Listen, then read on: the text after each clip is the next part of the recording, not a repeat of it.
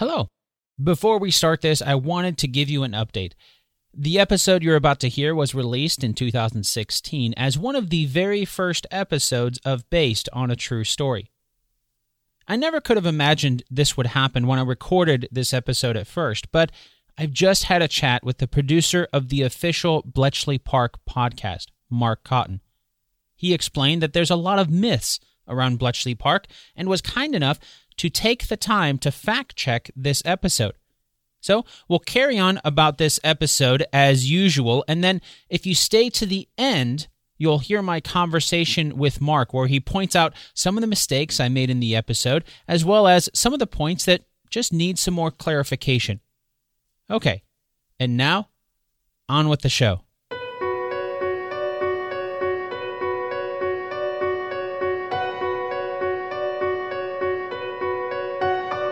In the 1930s, Hitler's Nazi regime came to power in Germany. As the years passed, the military might of Germany shocked most of Europe with technological marvels they'd never seen before. German troops were on the move almost daily, keeping tensions high as the whole of Europe watched on, helpless to stop Germany's military might. The British Prime Minister, Neville Chamberlain, made a last-ditch effort to slow down the Nazis' aggression while avoiding war when he met with Hitler in Munich on September 30th, 1938. But no one expected this to work. A war seemed inevitable, and with the Nazis' military power, no one knew what the outcome would be. The only thing they knew was it would be the worst war humankind had ever seen. The British government knew they'd need to take an innovative approach to winning this war. Little did they know that Britain's eventual victory could be largely attributed to one man, Alan Turing. I'm Dan Lefebvre, and this is Based on a True Story.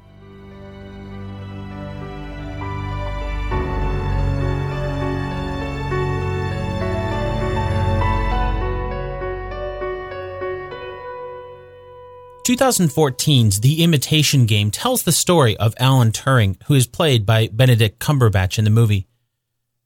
Turing was born on June 23, 1912, in London, England, to an upper-middle-class family. He started school at the age of 6, and right away his teachers knew there was something different about him. As he grew, so did Turing's love for school. In 1926, Turing's first day of school at Sherborne in Dorset happened to coincide with the 1926 general strike, an event where over 1.7 million workers went on strike. So, determined not to miss his first day, Turing rode his bicycle from his home in Southampton over 60 miles away by himself just to make sure he'd get to school on time.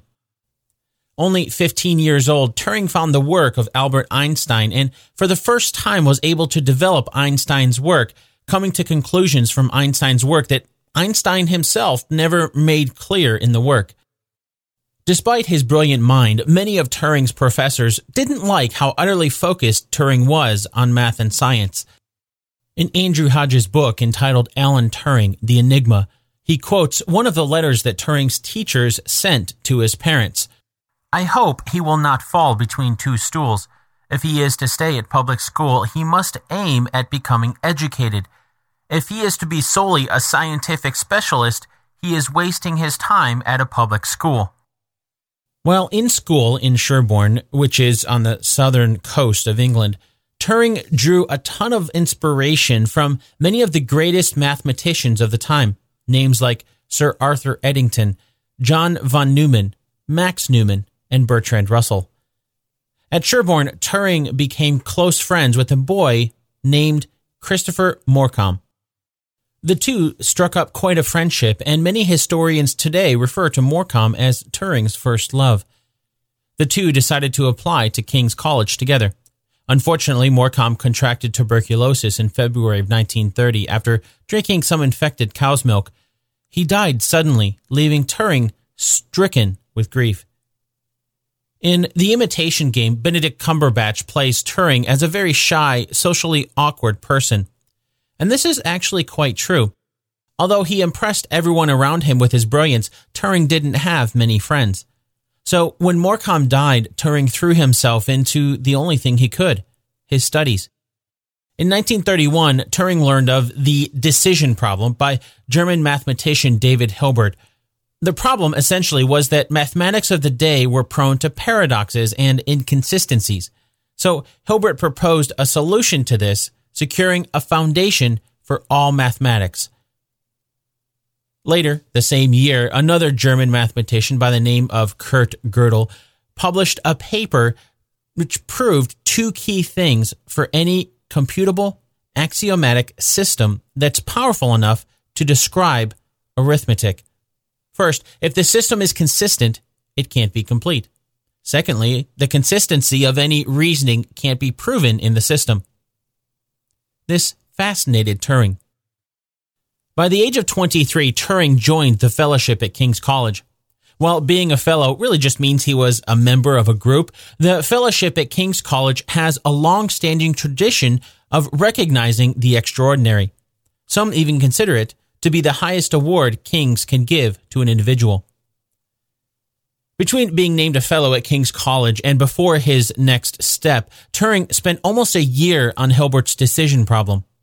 His solution was something that would change modern computing forever: the Turing machine. The Turing machine was more of a theoretical machine in that it was never intended to be built. However, the importance lay in the fact that it could be implemented. Otherwise, it would just be science fiction.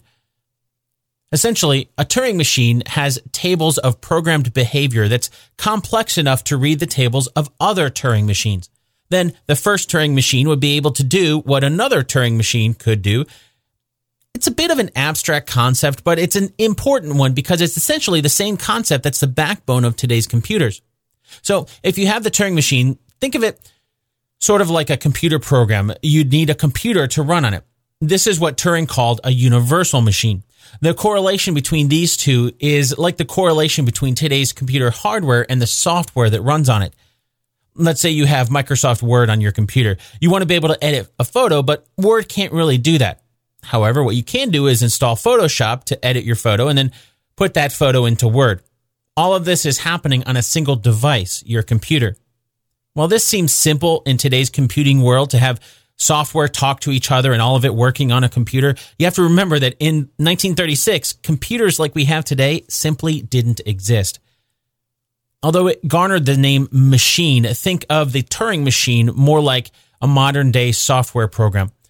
A universal machine could run an infinite number of subset machines that could essentially talk to each other to accomplish whatever you needed.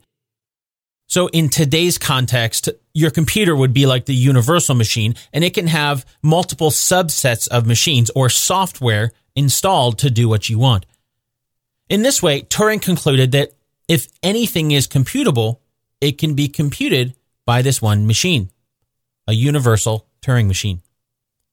He presented this work to Max Newman in April of 1936, and this opened up a whole new world of thought. As it happened, a mathematician at Princeton named Alonzo Church had been working on similar solutions, and so it was that, after graduating from King's College with a special distinction, Turing left England for the United States, where he attended Princeton University to study mathematics further under Church. Just to add some context to this, Turing started studying at Princeton in September of 1936. Less than 2 years later, in June of 1938, he got a PhD from Princeton with a dissertation entitled Systems of Logic Based on Ordinals, where he introduced the concept of ordinal logic and the idea of relative computing.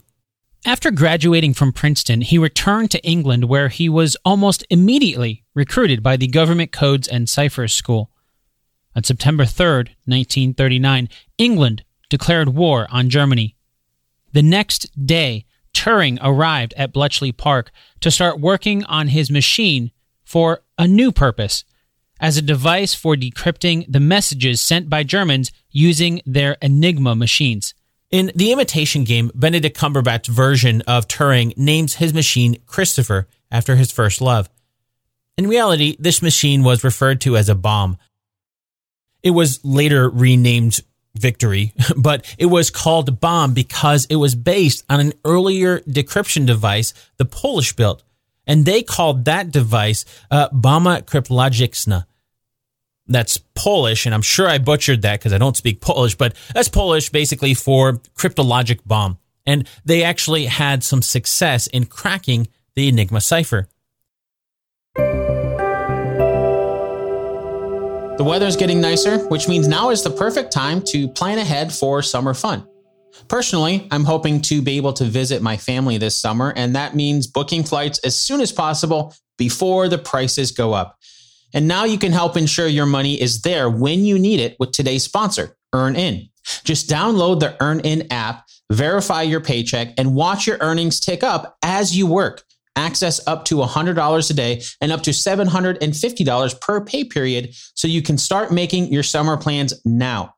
It's free and easy to get started. Download EarnIn today, spelled EARNIN, in the Google Play or Apple App Store. When you download the EarnIn app, type in True Story under podcast when you sign up. It'll really help the show.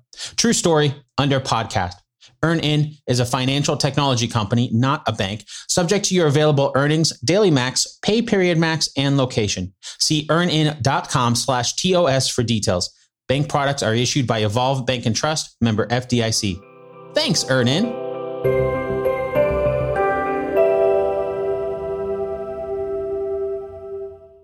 The Polish, certainly knowing that their time was limited even early on in the war, sent as much as they could to help British intelligence. They sent Enigma machines they had captured and the basic frameworks for their own bomb machines. These were critical to helping Turing and his team. Then, in 1939, Germany invaded Poland. From here, it would seem British intelligence was on its own. Why is the German Enigma so important to break? Well, the movie did a good job of explaining the importance, but let's break it down. As the Nazis started to expand their empire across Europe, they knew one of the keys to success was being able to keep their plans away from the enemy. To do this, their scientists built an incredible piece of technology. The German Enigma machines were used to create a cipher or a code that could only be read by another Enigma machine using a special decryption key, and that key was changed frequently. Think of it sort of like having two-factor authentication today. With today's two-factor authentication, you have your normal username and password, but then when you log into a website, it'll ask you for a unique code. That code is generated with a second device, usually your smartphone. And this code changes, usually every 30 seconds. The end result is basically you need to have your phone handy to be able to log in. That's what makes it next to impossible for someone to get into your account without your phone. Well, the Enigma machine obviously didn't run from a smartphone and didn't refresh every 30 seconds. The basic concept was similar. Having access to an Enigma machine itself isn't any good if you don't know the decryption code. And the Germans randomly changed the code.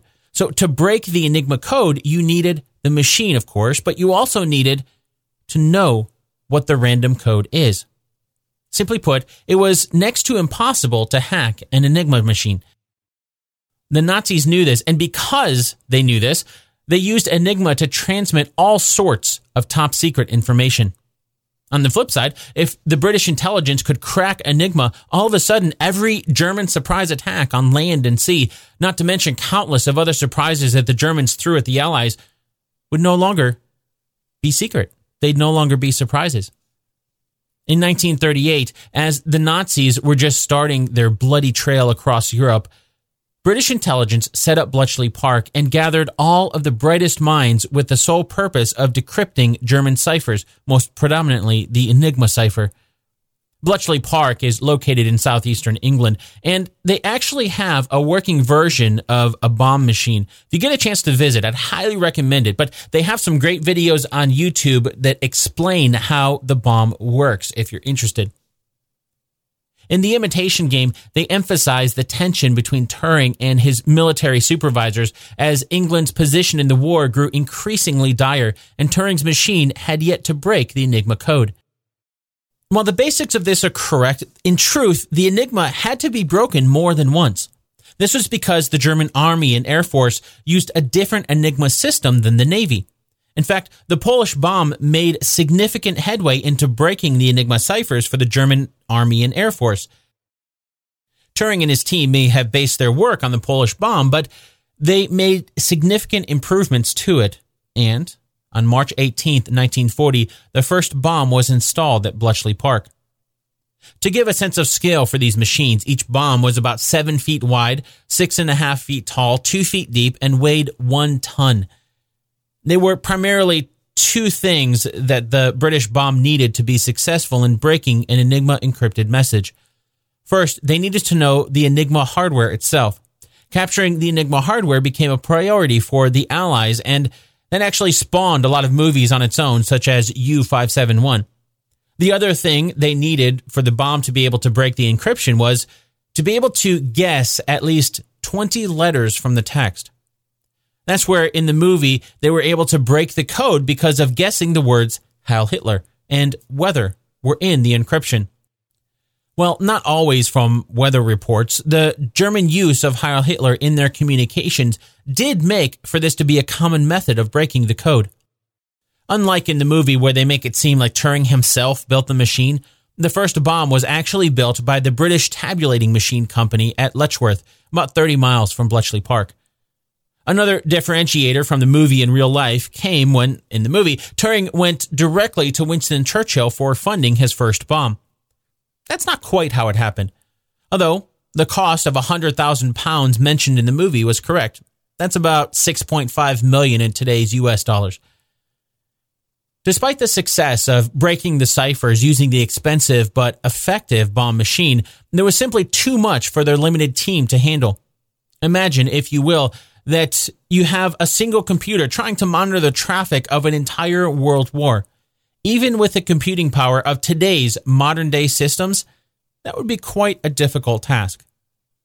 Not only that, but even though Turing's team was able to crack the German code, it wasn't like they knew which communications were which before decrypting them. So one message might be something as simple as the weather, another one might be something important. There's no way to really tell before it's decrypted, at which point you've already spent the time to decrypt it. So it's completely understandable when Turing and his team started to get frustrated. They felt as if their work just wasn't enough. Despite this feeling, they were making quite a huge difference and had significantly decreased the amount of losses the English suffered. On August 8, 1940, a second bomb was installed, but it still wasn't enough to turn the tide of the war. Growing increasingly fed up with the lack of response as he was trying to get more people and funding for more bombs to help decrypt everything that was coming through, that's when Turing wrote a letter directly to Churchill. Andrew Hodges' biography of Turing that we mentioned earlier has the text of the reply that came from Churchill. It was written to General Hastings Ismay, who was Churchill's chief military assistant. Action this day. Make sure they have all they want on extreme priority and report to me that this has been done. Churchill's response was like magic. All of a sudden, Turing had whatever he needed. By the end of the war, over 200 bombs were in operation. With very accurate results, the British bombs were able to break the encryption for the Army and Air Force Enigma machines because they used 3 rotors. The German Navy, however, had more rotors on their Enigma machine, so this made it a lot more difficult. Throughout the war, Germany kept changing their Enigma machines, another reason why the Allies had to keep capturing updated Enigma hardware. But the Navy's rotors started with twice as many as the Army and Air Force at 6. Then it was updated to have 7. And finally, by the end of the war, there were 8 rotors. At the end of 1939, Turing had solved the additional complexity for the Navy's Enigma, at least in theory. Taking this theory to practice would prove to be more difficult. To test his theories, Turing invented a new method of ruling out certain sequences of the Enigma rotors. This significantly decreased how long it took to test the bomb machine settings and, by extension, got them up and running much faster. In The Imitation Game, playing the role of Joan Clark is Keira Knightley. In the movie, Clark worked in Hut 3 along with the other women, but in truth, Clark worked in Hut 8 alongside Turing. The two formed a great friendship as they did in the movie. In the movie, Knightley's character complains that her parents are pressuring her to get married. Since homosexuality for men, but not women, was illegal at the time, the arrangement in the movie makes sense. Well, there's no proof of this being the rationale. We know that Clark introduced Turing to her family shortly after Turing proposed to her in 1941. The engagement was short-lived, though, when Turing admitted his homosexuality to Clark, and while Clark didn't really seem to care, she's being reported as being unfazed by it. It was ultimately Turing who decided to break off the engagement. After years of working on breaking the German Navy's more complex enigma, Turing finally broke it in 1942. Although the British had been in war for years now, they had a new ally across the ocean in the United States who joined the war after Pearl Harbor on December 7, 1941. As part of intelligence sharing between England and their new allies, Turing traveled to the U.S., where he helped the U.S. Navy build American bombs. While in the U.S., he visited Washington as well as the U.S. Navy's lab in Dayton, Ohio. Although he wasn't too fond of the way the Americans were building their bombs, saying they relied too much on machinery instead of thought, he shared what he knew about the German Enigma machines with the Americans. In exchange, he was given access to the encryption system being set up for private conversations between Churchill and Roosevelt. He was essentially Churchill's verification that the system would be secure. Turing returned to Bletchley Park in 1943, where he continued with decryption efforts. On September 2, 1945, the Japanese signed an unconditional surrender, ending World War II. Just like in The Imitation Game, keeping the work at Bletchley Park secret was of utmost importance. Because of this, it wasn't until a British Royal Air Force officer by the name of F.W. Winterbottom published his book, The Ultra Secret, that the public really started to understand the work that went on there. Although he couldn't use, or even talk about, the work he'd done at Bletchley Park, after the war, Turing left the British intelligence and went to work at the National Physical Laboratory, or NPL, in London, where he started working on a machine that would rival everything he'd built so far. In 1946, Alan Turing finished a proposal for an electronic digital stored program computing machine called the Automatic Computing Engine, or ACE. Well, a great theory, NPL was skeptical that it could work and quite simply didn't have the resources to build the machine even if it did. Because of the secrecy of Bletchley Park, Turing couldn't explain that he knew the machine would work. So the machine would stay a theory until a pilot version was built by NPL well after he left in 1950. Perhaps one of the most popular reasons why someone would recognize the name of Turing comes from something that happened in 1949 when Turing was the deputy director of the computer lab at Manchester University. He was working on artificial intelligence and proposed an experiment that would later become known as the Turing test. Even now, the Turing test is given to determine whether or not an artificial intelligence is indistinguishable from a human. As part of the test, Turing built a chess program for a computer that didn't even exist yet. In 1952, and without a computer powerful enough to actually run the test, Turing played a game of chess with his colleague where Turing simulated the role of the computer, following the rules of the program. His program ended up going 50-50 when he lost to his colleague, Alec Glennie, but won the game against a former colleague's wife. Throughout the entire movie, The Imitation Game, is a plot threaded in where someone breaks into Turing's house and steals nothing, and the detective, played by Rory Kinnear in the movie, is trying to get to the bottom of it. Although the detective Kinnear plays is purely fictional, the basis for these events happened when Turing met Arnold Murray. Murray was a 19-year-old unemployed man at the time and met Turing outside the cinema just before Christmas at the end of 1951. The two saw each other periodically until, on January 23, 1952, Turing's house was broken into. Murray admitted the burglar was an accomplice of his, and Turing reported the break-in to the police.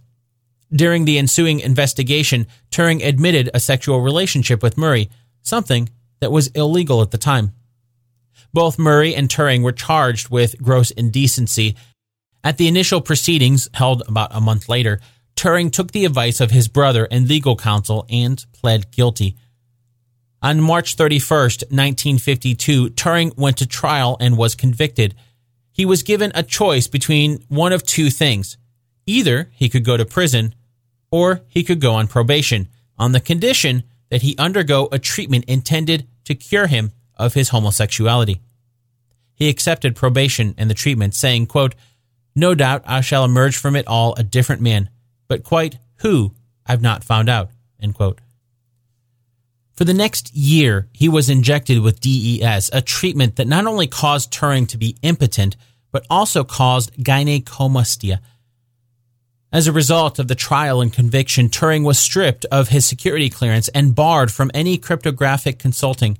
He was allowed to keep his academic job, but the U.S. denied him entry in 1952 when he tried to go there.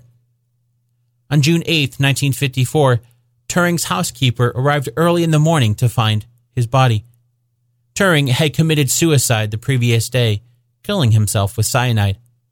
A half-eaten apple was found by his bed, and many assumed this was the method he used to kill himself. 4 days later, on June 12th, Turing followed in his father's footsteps when his body was cremated and his ashes were scattered at the Woking crematorium. 4 years after Turing's death, building on the pilot ACE they had constructed from Turing's design in 1950, the full-scale automatic computing machine that Turing had drawn up at the National Physical Laboratory was built in 1958, ushering in a new age of digital computing. Following Turing's sad ending, a lot of theories popped up surrounding his death. Some guessed that because of Turing's involvement with cryptography and because of growing tensions around the world following World War II, maybe he didn't commit suicide, but he was assassinated.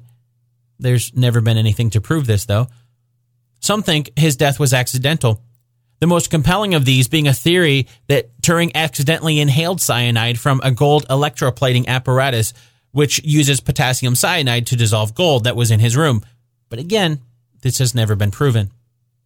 The apple wasn't really anything unique, as Turing would often eat an apple before bed, sometimes not making it through the whole apple before dozing off. For a while, some even speculated that Apple's logo with the bite taken out of it was in honor of Turing. This was repeatedly denied by Steve Jobs, though. Another theory posed by some of Turing's biographers is that Turing was reenacting a scene from his favorite Disney movie, Snow White and the Seven Dwarfs. Turing, in particular, enjoyed the scene where the Wicked Queen used an apple laced with poison, so it's interesting that he was to die in a similar fashion. No matter the actual cause, no one can deny that a grave atrocity led to the downfall of the man who Winston Churchill credited as having made the single biggest contribution to Allied victory in the war against Nazi Germany. Alan Turing was literally tried and convicted for his homosexuality, something that almost undoubtedly had a significant effect on, if not being the sole cause for, his death. It wasn't until an internet petition started to put pressure on the British government when it received more than 30,000 signatures in August of 2009 that Prime Minister Gordon Brown finally released a statement. A portion of the official statement is as follows. Thousands of people have come together to demand justice for Alan Turing and recognition of the appalling way he was treated.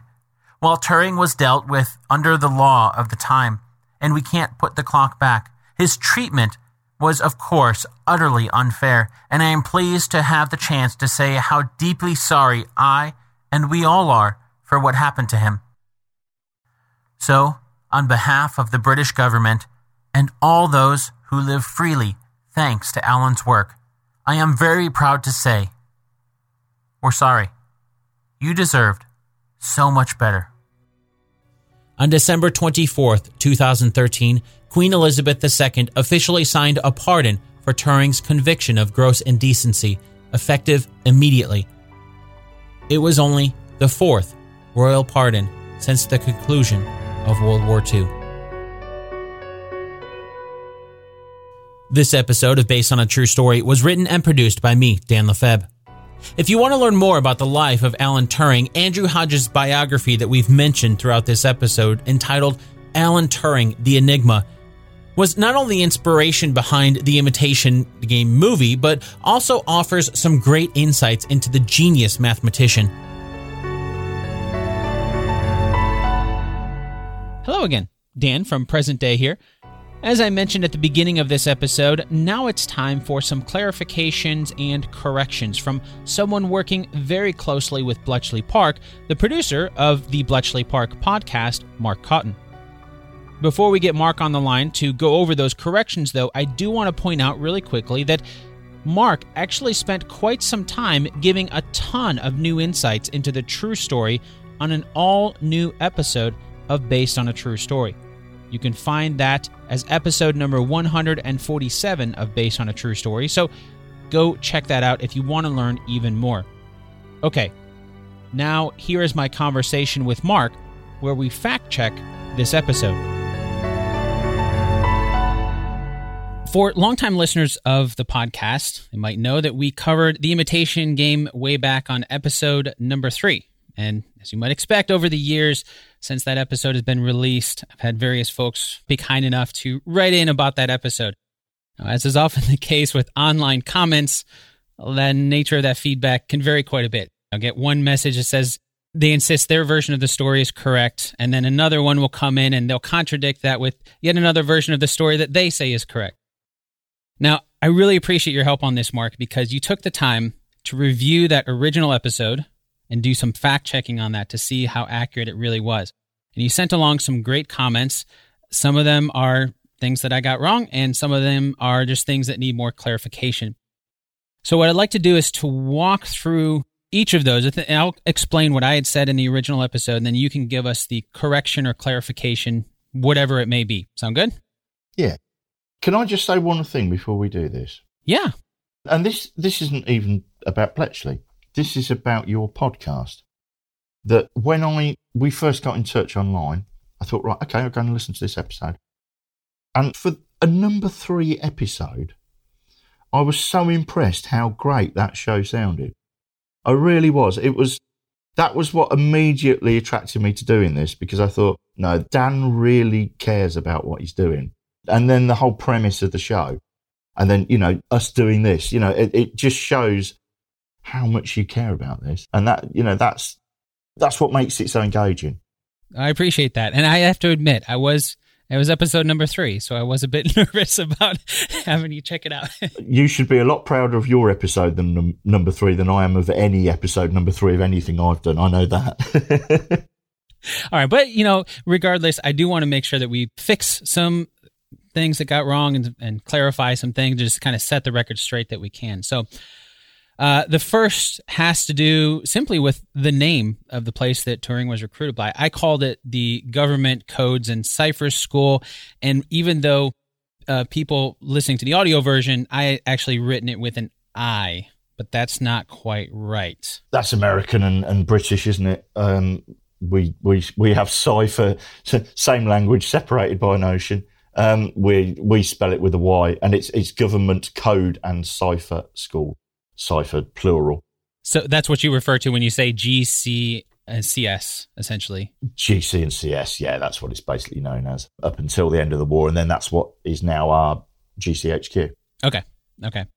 And then shortly after that in the episode, there was a date that I got incorrect. And when you mentioned this, I was like, how did I get that wrong? I went back and listened to it, and actually when I went back and listened to it, it was correct, but then I also know that there's been times where I've edited things and as needed to and gone back. So there's probably different versions of that out there. So with that said, I want to make sure I get this right. I had said that England declared war on Germany on September 9th, 1939, which is not correct. But then that I said the very next day, Turing arrived at Bletchley Park. So what's the correct date? Well, I know how it's happened. Again, that's Britain and America, because you have you produce your dates a different way around. You put the month first, don't you? Yeah, that's true. Which always confuses me. And that's where the 9s come from September. So it's September the 3rd. So Germany invade Poland on the 1st. They're given an ultimatum. And at 11 o'clock on September the 3rd, we declare war. As I said earlier, we're not entirely sure the actual day that Turing turns up. We know it's within sort of the first 2 to 3 week period of September 1939. Okay, so early on in the war then, I mean, it would have been right there. Okay. Yeah. But as I said earlier, the staff are given, at this point, pre-war, they're based in London, and they're issued a movement order at the very beginning of August 1939, and they're told that the Government Code and Cipher School will be moving on the 15th of August. So actually on the day war was declared, it's not a case of everyone then gets a telegram. There was a kind of myth that said that everyone got this telegram saying that it went something along the lines of, Auntie Flo is not well. And that meant to everyone who got one that you had to arrive at Bletchley Park. Well, bearing in mind that Bletchley Park is and I emphasise the word secret war station of the Secret Intelligence Service, they're not going to know where Bletchley Park is and that they've got to go to Bletchley Park. What they more likely received was they would know that they'd get a telegram, and they would just get a telegram saying, buy yourself a ticket to Bletchley Park and you'll be met at the station. And that's probably how it was done. A little more straightforward since you don't know where to go. Yeah, I think a lot of these myths have grown up, one, through lack of actual documentation, and two, just gilding the lily a little to make it a bit more exciting, I think. Now, the next clarification is something I think we might have discovered or covered in our discussion, but I just want to make sure we get it right. In the original episode, I mentioned that the bomb was a computer, and that was something that kind of the Imitation Game kind of implies, and you commented that one of the bigger issues with the historical accuracy of the film was that the bomb was not a computer. No, like I say, it's an electromechanical device. Not even fundamentally a computer, it's not even an early computer. It wasn't programmable. It wasn't digital. Colossus is a digital computer, and that's the first one. In the original episode, I walked through the history of the Enigma and how it was based on a decryption device from Poland, and then they handed off to the British before the Germans attacked Poland. And you did talk about this a little bit earlier in our discussion, but can you just give us kind of a bullet point or just kind of clarify the history of the Enigma machine for us? Yeah, I mean, you're not wrong in what you've said there. You're fundamentally right. So basically, as I said earlier, we'd got this early Enigma machine, the commercial one, and they'd worked out how that worked. You read some of the documentation and it's just, well, yes, we've worked that out, as if it's nothing, But we have to remember that this is that early machine, before the additions are made to it, before the procedures are made more secure. The next part of the story, in reality, because between the wars, GC&CS wasn't really interested in Germany. They didn't see Germany as the immediate threat. It was more Russia, and a lot of their code-breaking effort was against Russia and then against Italy. So the Italians are using Enigma machines during the war in Ethiopia, and the Spanish are given Enigma machines by the Germans during the Spanish Civil War. And we end up reading both of those. But again, these are, let's say, Enigma Mark II. So they make a number of changes to the machine. Then if we move on to the early 30s, the Poles, I think it was over a holiday weekend. This is the story as I know it. The Central Post Office in Warsaw, they contact whoever's in charge of the Secret Service, their version of the Secret Service or whatever, and say, we've had a package delivered here and it's labelled for the German embassy. But obviously we're not going to deliver this until Monday. Do you want to have a look at it? And they go and have a look at it, and it's an Enigma machine. And it's one of these more intricate Enigma machines. And over that weekend, the Poles basically copy the device. And the Poles were the first people to come to the decision that this needed mathematicians to break this machine. So they had 3 main code breakers who worked on Enigma pre-war, and they broke it. And in breaking that machine, they then designed what they called the bomber. And it's nothing like the bomb that we see in Bletchley Park later and we see in the film. It's a square box. It's about 2 feet square and maybe 4 feet 3-4 feet high, and it has a number of drums sort of stacked up on top of each other on the top. But it kind of works on the same principle, what it was doing, sort of testing wheel settings.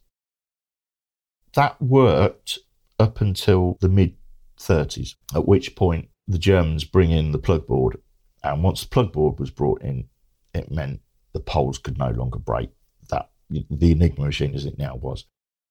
What the Poles do, which is absolutely vital to what happens at Bletchley Park later, is from March 1939, basically up till September the 1st, Hitler is ramping up his attacks on Poland and what he wants from Poland. Everybody knows there's going to be a war. He's done the same the year before about Czechoslovakia. He's done the same previously with Austria. He's done the same with the Ruhr. Finally, people are realising, do you know what? He's going to do this, and he will carry on doing it. The Poles know they're going to be attacked. So in July 1939, the Poles invite members of the French Code-Breaking Bureau and 3 members of GC&CS to come and have a meeting in a forest just outside Warsaw. It's called the Piri Forest. And at that meeting, they gave both the French and the British everything they knew about Enigma. They gave them copies of the Enigma machine that they'd built, and they gave them every piece of knowledge they had about it. The really weird thing about this is, to get to Germany, the British team travelled by train. So we have in our museum, we have Commander Denniston, who was the first commander of GC&CS, and he was up till mid-war. We have his passport, and on his passport, with a German eagle and the swastika on it, are his visa stamps for travelling through Germany in July 1939. And in his suitcases were all the information we had to help us start breaking the Enigma. Traveling right through Germany. Wow. Yes. And it didn't finish there, because once Poland's invaded, the Polish code-breaking team managed to get out, and they get to France, and they're working with the French directly in December 1939.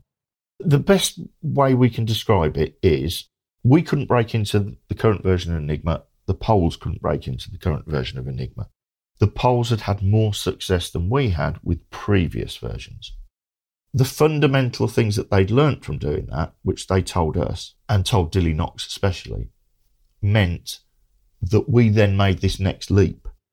And it's thought that that probably saved Bletchley Park at least 6 months' work, which, if you think at that period of time, means that by Dunkirk and the Battle of Britain, we're beginning to start regularly reading some of the keys, and Air Force keys especially. And that's so important, to be able to read Luftwaffe's keys during the Battle of Britain.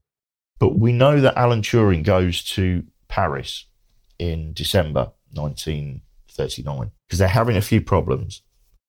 And at that meeting in Paris with the Polish codebreakers, whatever they tell him and whatever they sort out for him enables him to come back. And then in January 1940, we make our first break into Enigma at Bletchley Park.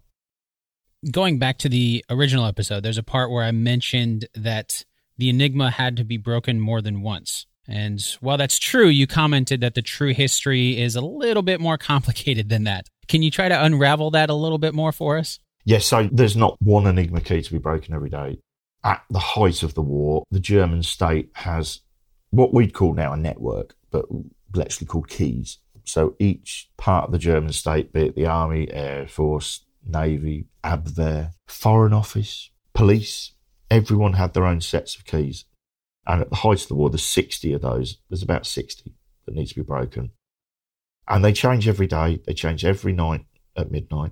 And Bletchley, one of their biggest issues is they never have enough staff to do everything. I mean, for a start, they don't have enough Y-service personnel, actually wireless operators, listening for that Morse code and writing it down. There's not enough of them to be able to do all of that. So for a start, you've cut down what you're selecting. So you have to go, right, okay, we know this certain unit broadcasting a certain frequency, and that's important to us at the moment. So let's concentrate on that. So they're breaking only probably 20 to 25 keys a day. And then they're not reading all of the traffic from each of those keys either. They're only reading a certain percentage of it, because obviously we've not captured what we haven't captured in the first place, we can't read. Right. Makes sense. Something else that requires a little bit more clarification from the original episode is the point where I was talking about Turing going to see Winston Churchill about funding and the whole Action This Day memo that we see in the movie. The movie mentioned the cost of the machine was £100,000, and I had said that was correct, but that's not really correct. What was the cost of the machine itself? And you kind of give us some more details about the Action This Day memo that we see in the movie and the funding behind it. Yeah. So I got David to double check this, our historian to double check this. They had an ongoing budget for the bomb machines, and that was where the 100,000 comes from. So by the end of the war, they averaged out the cost, and each one cost 60,000 as an average, which in comparison is about the same price as a Sherman tank. That's a decent price for a machine. Yeah, so I think that's a good comparison, really. I mean, we built around 200. Once we had started sharing intelligence with yourselves, America built loads of bombs. You had your own bomb machine, slightly different design. Turing went over to America and spent a good year or so in America helping them with it. And they slightly redesigned it. If you see a picture of an American bomb and a British bomb, you can tell, yes, they are the same machine, but you know what? The American ones actually look a bit better. Shh, I didn't say that. It's all about functionality. That's all that really matters at the end of the day. Oh, and Action This Day, wasn't there? That is, I think, the biggest problem with the film. There's an entire subplot, and I know why it's there, where they build the character of Commander Denniston as being the foil for Turing. You have to have, your hero has to have someone that he fights against, doesn't he? In this case, it couldn't be further from the truth. Commander Denniston, you just have to read the documentation. We've literally this month just done an episode on, as we record this, it's the 80th anniversary of the start of World War II. So we've done an episode about the early days of Bletchley Park, and especially about the recruitment and the actual physicality of people turning up. And in the early weeks, Denniston is a very, very, very polite man. But even in these memos that he's sending, so he sends, in the film, Mark Strong plays the character of Menzies. And there's a letter that he sends Menzies in mid-September 1939. And it's very much of its day. It's very, very polite. But his main complaints about the conditions for his staff and the fact that, some of them are in one hut here, some have been put in a school down the road. While we've had quite fine days in September and the walking has not been bad, I can imagine this will be awful during the winter, and he's worrying about how his staff are going to have to walk out in the snow and the rain in the winter and how they're all cramped in one office and they need room to think. Denniston was really concerned about his staff. The way he is portrayed in the film as, his shock at Alan saying, oh, no, I'll be able to break that. Him saying it won't be broken. Denniston knew it would be broken. That's why he just, at that point, he spent something like 6, 7, 8 years starting this recruitment for mathematicians at this point, because he knows he's going to break that machine and he knows who he needs to break it. And no one is in that building without him knowing that they're going to help break that machine. So that's the background to that whole letter part. So it's kind of that part of it is built on a myth. The letter exists. So Winston Churchill visited Bletchley once during World War II, and this was in late 1941. And it was just he turned up and he just sort of went and saw the heads of the huts. In fact, only last month I interviewed a lady. I never thought this would happen. I interviewed a lady who worked in Hut 8 with Alan, just worked with Alan for about a month before he went to America. But she was there on the day Churchill visited. So in the film we see Hugh Alexander. By that point, Hugh Alexander takes over from Alan as head of Hut 8. The whole struggle between Hugh and Alan is completely made up. So Churchill just basically was turning up to say, oh, well done, everyone, and spent the morning there and went round, saw the heads of the huts, and then stands on a stone outside the mansion and gives an exaltation, as Arthur Bonsall told me when I interviewed him. What did Churchill say? Oh, he just sort of, oh, well done, and carry on with the good work. And off he went. In the weeks after that, Gordon Welshman decides, he kind of realised that Bletchley was going to have to be a factory. It wasn't going to be this cottage industry. It was going to be this code-breaking factory. And later in the war, Gordon Welshman kind of takes over the machine side of things. So he decides we need more money and we need more help with this. We need more staff. So the letter, although signed by Turing, It's signed by Turing, Welshman, Alexander, and the chap who's never mentioned in the film, Stuart Milner Barry. It's just a letter basically thanking him for his visit. And then, well, let's tag something on the end of it. So it starts with, some weeks ago you paid us the honour of a visit, and we believe that you regard our work as important. You will have seen that thanks largely to the energy and foresight of Commander Travis, he's taken over from Denniston at this point, we've been well supplied with the bombs for breaking the German Enigma. We think, however, that you ought to know that this work is being held up, and in some cases is not being done at all, principally because we cannot get sufficient staff to deal with it. And it then just gets really quite boring, and they talk about a bunch of wrens they need to take on and clerical staff and this sort of thing. And then because he's the youngest, Stuart Milner Barry is given the job of going down to London and hand delivering the letter to number 10 Downing Street. And then the rest of it is true. So that, you know, whenever he reads the letter, Churchill then says to his mate, right, action this day, give them everything they require and let me know that it's been done. Yeah, it sounds like the movie changed a few things there then. Yeah, but I can see why they did it. Again, it's to help with the storytelling in a more simplified way, because you've only got 90 minutes to tell a story that is 6 years in making, isn't it? That's true.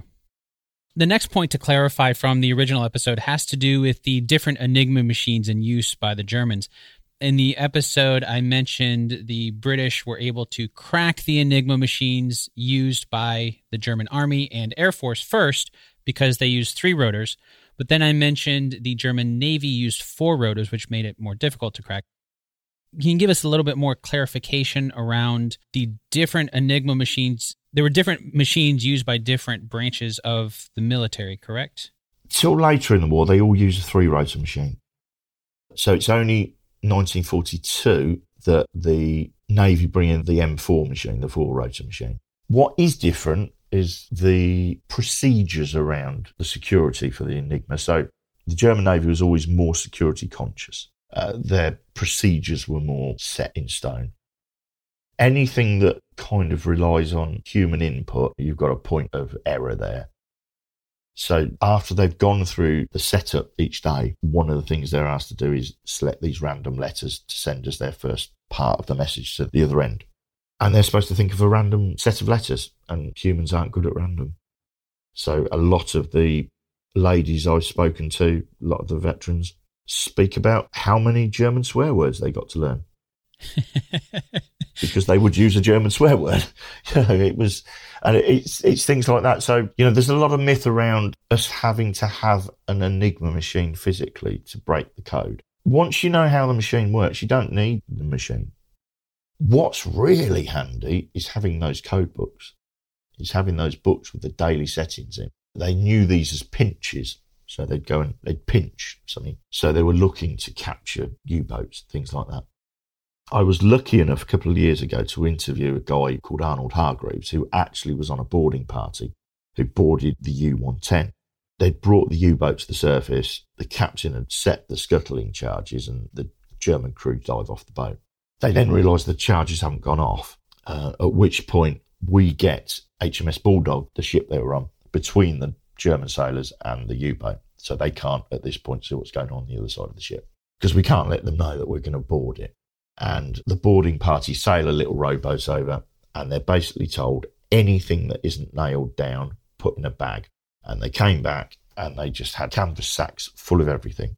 They'd put the German prisoners away, another part of the ship, and the officers came along and they emptied all these canvas sacks on the deck. And the officers went through and said, right, we're having that, we'll have that, we'll have that. Right, crew, help yourselves to the rest. They had everything, false teeth. Arnold had one of the officers' caps, he had a dagger, and he had a signalling lamp. But they all just helped themselves. What was taken by the officers was the Enigma machine, but more importantly, the code books. And then they would be rushed back to Britain, and then they'd be down, a courier motorcycle rider would bring those down to Bletchley, and then there'd be a excitement at Bletchley. The lady I spoke about earlier who worked with Hugh Alexander, she talks about, pinches arriving. She wasn't directly involved with it. She wasn't allowed to see them because they were taken off to a room at the end of the hut. But, everyone would be, right. because they knew that they'd have the next month. They wouldn't have any problems for the next month. They could just literally go, right, we'll set up our Typex machine like this, and they're reading it direct. Just have the answers right there. It's the answer key. Yeah, someone's just given you the key to the password. Someone's just given you someone's password file.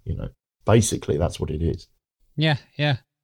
Well, you talked about this briefly earlier, but in the original episode, I mentioned that Alan Turing traveled to the United States soon after the U.S. joined World War II in December of 1941, but the cooperation actually started before that, didn't it? Yes. It's in February 1941, 4 members of the American intelligence service, shall we say, sailed over to Britain. They brought with them what you had built.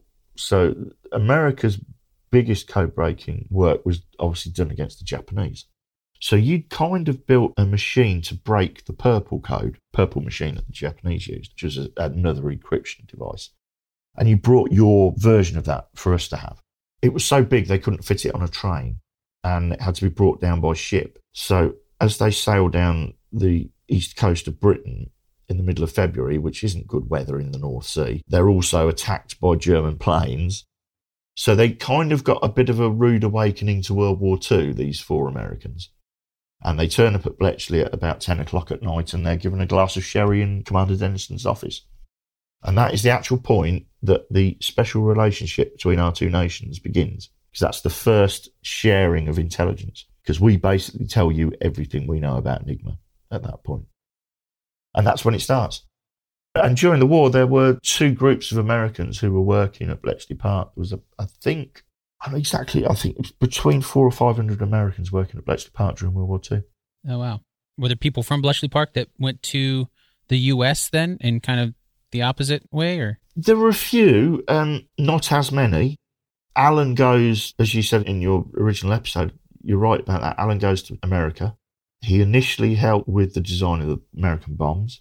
And then I think you said about him working on a speech encryption device, didn't you? Which is right. Again, one of the funny asides is that we believe the office he was working in at one period in New York was overlooking Radio City. So the Radio City dancers are the Rockettes, aren't they? So there's another myth that the machine that the British design after Typex is called Rockex, and then that's where this name comes from. But I think we'll take that with a large pinch of salt, I think. Yeah, Alan works in America for, I think over a year on different projects, and then comes back to Britain, I believe, in 43, I think. Okay. Now, something else I said in the original episode was around the secrecy of Bletchley Park after World War II. And I mentioned a book called The Ultra Secret that was published by an officer of the Royal Air Force that started turning the attention to what went on there. But again, the truth is a little more complex than that. Can you clarify that a little bit for us? As far as everyone who served at Bletchley Park was concerned, the day they leave Bletchley Park, they're convinced that this will never be, no one will ever know what they've done. Every person who arrives at Bletchley Park, the first thing they do is sign the Official Secrets Act. In the late 1960s, the guy who'd been the head of the French Code-Breaking Bureau, Bertrand, publishes a book. And in that book, he talks about Enigma being broken. And that's really the first time it's done. I believe some of the Poles had written something had something published around the same time. But of course, because they're behind the Iron Curtain, no one knows about that until the late 1990s. But it was kind of with people in the know, journalists and the such, people knew there was something about some code breaking that was done during World War II. But then in 74, the British government decided, right, we're going to release stuff about it. Now, whether that was because it no longer mattered, we know that some countries were carrying on using Enigma post-World War II for a while. For example, the East German police were using it. Now, whether by then we knew that no one else was using it, so it didn't matter, we'll never know why it was released. But they decided to release it. Now, whether Winterbottom's book was kind of semi-official, whether that was the government's way of going, we'll let him write that book and we'll work with him and it'll be done. We don't know. He did have quite a senior position during the war at Bletchley Park, so he was Air Force liaison officer. So he was kind of the link between the intelligence being produced at Bletchley and what is told to the Air Force and what information is passed on to them. So we did kind of know a fair bit. But also, I would probably say that just about 99% of the myths that are built up around Bletchley Park can be pinpointed back to that book being released. Probably the very biggest, most people will know, is in that book, Winterbottom says that before Coventry is bombed, and Coventry's a city in the Midlands in Britain, and it was bombed on the 1st of November 1940, and there was a huge loss of life, and the city centre was absolutely destroyed. In the book, Winterbottom says that Enigma had been broken, and they knew it was Coventry, but so to safeguard the secret of Enigma being broken, Winston Churchill decides not to warn anyone. And it's completely untrue. At that point, they couldn't guarantee breaking Enigma every day, for a start. And also, there was never a message that said, tonight we bomb Coventry. The bigger reason that Coventry was bombed, because by this stage, the Germans from quite early stage have been using a system called Knickerbine, which is a beam, which they broadcast from Germany, 2 beams. And it's kind of like a directional aid for the bombers. And they fly along the beam. And where the 2 beams intersect is where they drop the bombs. We'd discovered this, and British scientists had worked out a way they could, it wasn't jamming, but because it was based on something which was like a blind landing device that commercially available, airlines use this. And as you flew into an airport in bad weather, one side sent out dots and the other side sent out dashes. But in the middle, you just got a constant tone, because where the dashes weren't, the dots filled in. So when you were on this tone, you knew that was the right line. And it was based on that originally. And we found that we could bend the beam, because what they could do is add extra dots or extra dashes. I don't know which one it was. And that would put the Germans slightly off target. But on the day of Coventry being bombed, the nearest they could get it to was going to be one of 4 places that was going to be bombed. And that wasn't through Enigma. That was actually through the people working on the beam stuff. And I interviewed Sir Arthur Bonsall, who later in the 1970s actually became the head of GCHQ. And he was working in the Air Force section for Bletchley Park when Coventry was bombed. And he said the most we could say is there were hints, but no more than that. What they were working on, like I say, there wasn't a message that said Coventry's going to be bombed tonight. I think that's the biggest problem that Winterbottom's book gave Bletchley, which still, the story comes up nearly every November, some 74 years later now. Sorry, 79 years later now. It still comes up every year. Well, I mean, if that was one of the first things that came out about it, then people might just assume that, okay, this is the original source, and so it must be fact. One veteran I interviewed about Winterbottom's book, because one of the questions we quite often ask is, when the book came out, what do you think? And one lady I interviewed literally turned around to me and went, he should have been hung. Oh, wow. So didn't stop. She thought he was a traitor. Not a fan. No. Well, going back to the original episode, the final point there was when I mentioned Winston Churchill's credit of Turing as having the single biggest contribution to Allied victory in the war against Nazi Germany. But that's not necessarily true, is it? We don't know where that's come from at all. We don't know where that quote's come from at all. We can't find it. Also, there's quite a famous one about Churchill saying that Bletchley Park were his golden geese that never cackled. We're struggling to find that as well. Like I said before, when Bletchley first started being known and the original trust set up the museum, there were still a lot of these myths out there, and the story had been slightly embellished to make it more interesting. But what we try to do now, and as I've done with this, I've made sure that everything you've wanted to know, I've gone to our historian just to double check if I don't know it. And even stuff I'm absolutely positive about, which it turns out one thing I wasn't. I was wrong. But that's what we want to do now. We don't ever want anyone to come back to us and say, You're wrong about that. And we get it. We do episodes of the podcast and we have people say, I think you'll find that blah, blah, blah, blah. And David ends up saying, no, I'll direct you at this document that's held in the National Archive where it says this. And we want to be 100% accurate about everything we say about Bletchley Park.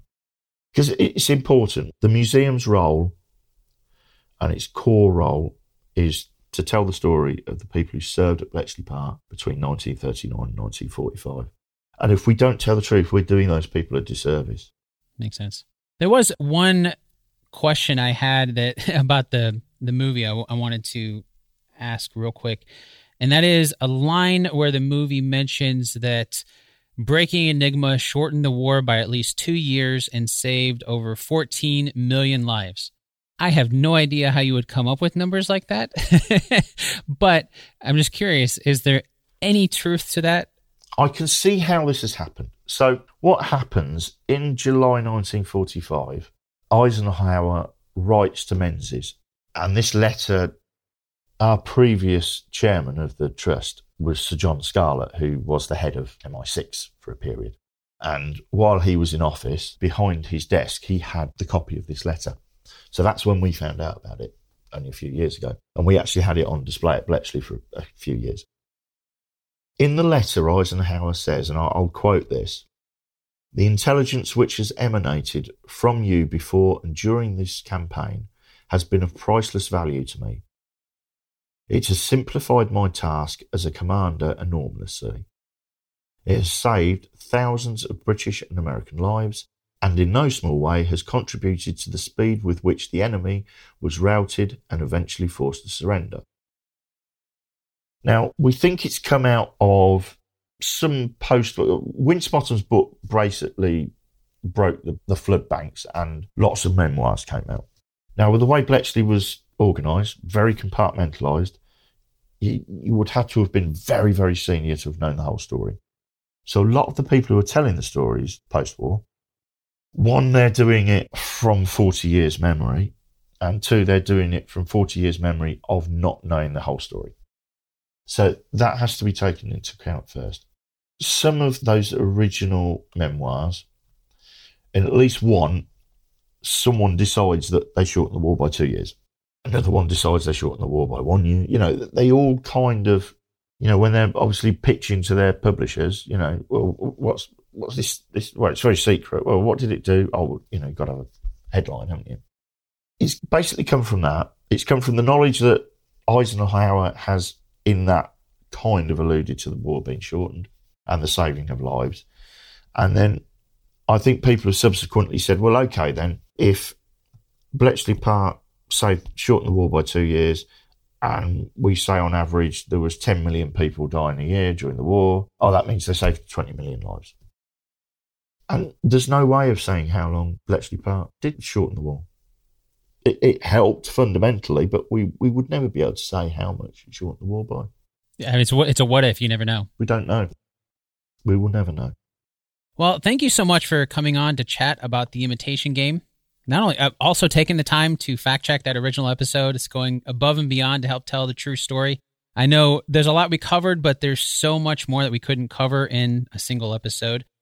And so that leads us right into your podcast, the official Bletchley Park podcast. Can you share a little bit more about that and where people can find it? Well, you can find it everywhere. So all you need to do is search for the Bletchley Park podcast, wherever people listen to their podcasts, basically.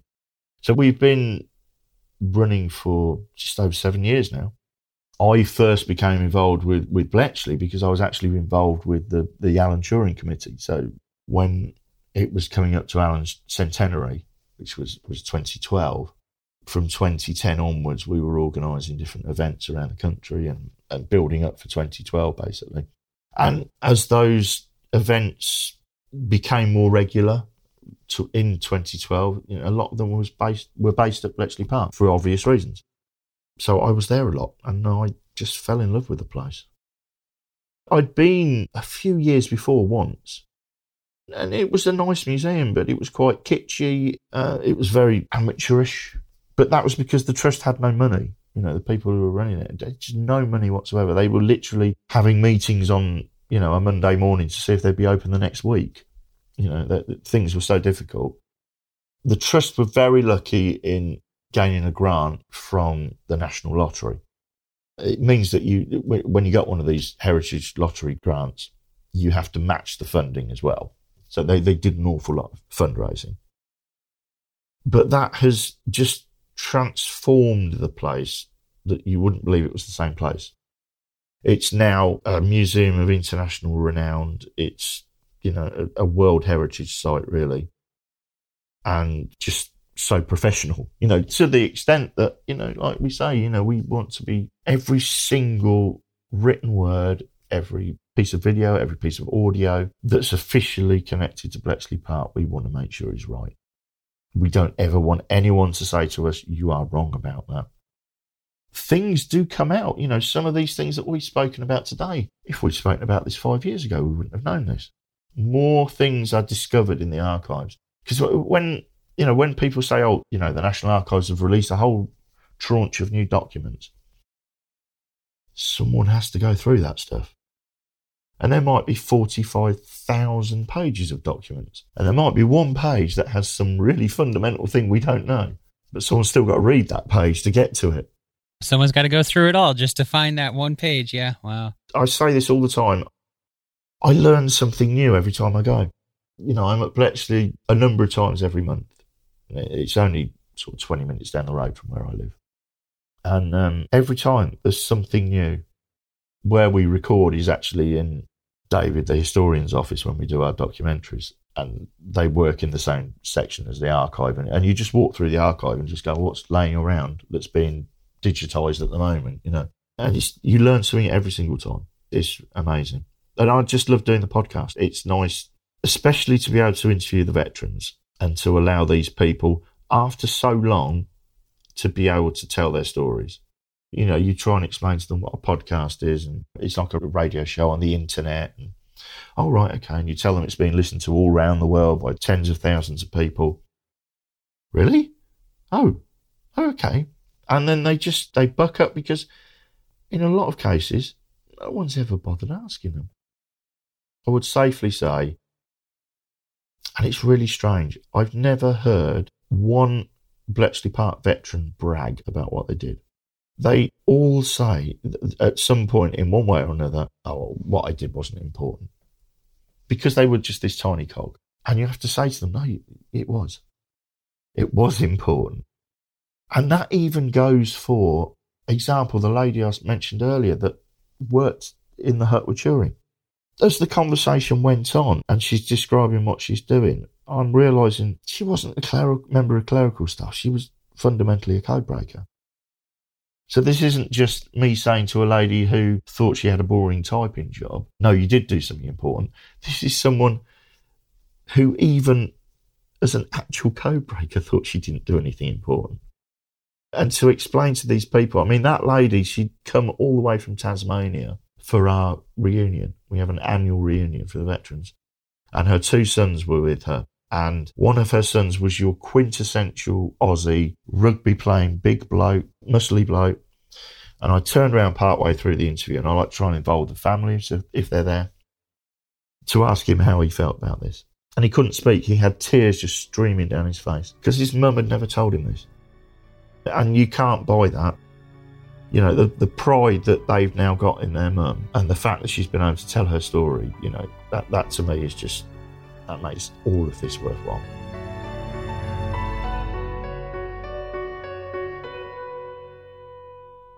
Thanks again so much for listening to Based on a True Story, and thank you to Mark again for taking the time to fact-check this original episode and give us some even more insights into the true story behind The Imitation Game. Now, if you want to learn even more, get a much more in-depth peek at what it was like at Bletchley Park during the events that we saw in The Imitation Game, of course, as I mentioned before, you can go check out number 147, episode number 147 of Based on a True Story, to hear my full interview with Mark. But go subscribe to the official Bletchley Park podcast. That's the podcast that Mark produces. Go hit subscribe on that to get a much better look at what it was like at Bletchley Park. Now, if you're driving or can't search for it now, don't worry, you can find all those links over on the show's home on the web at basedonatruestorypodcast.com.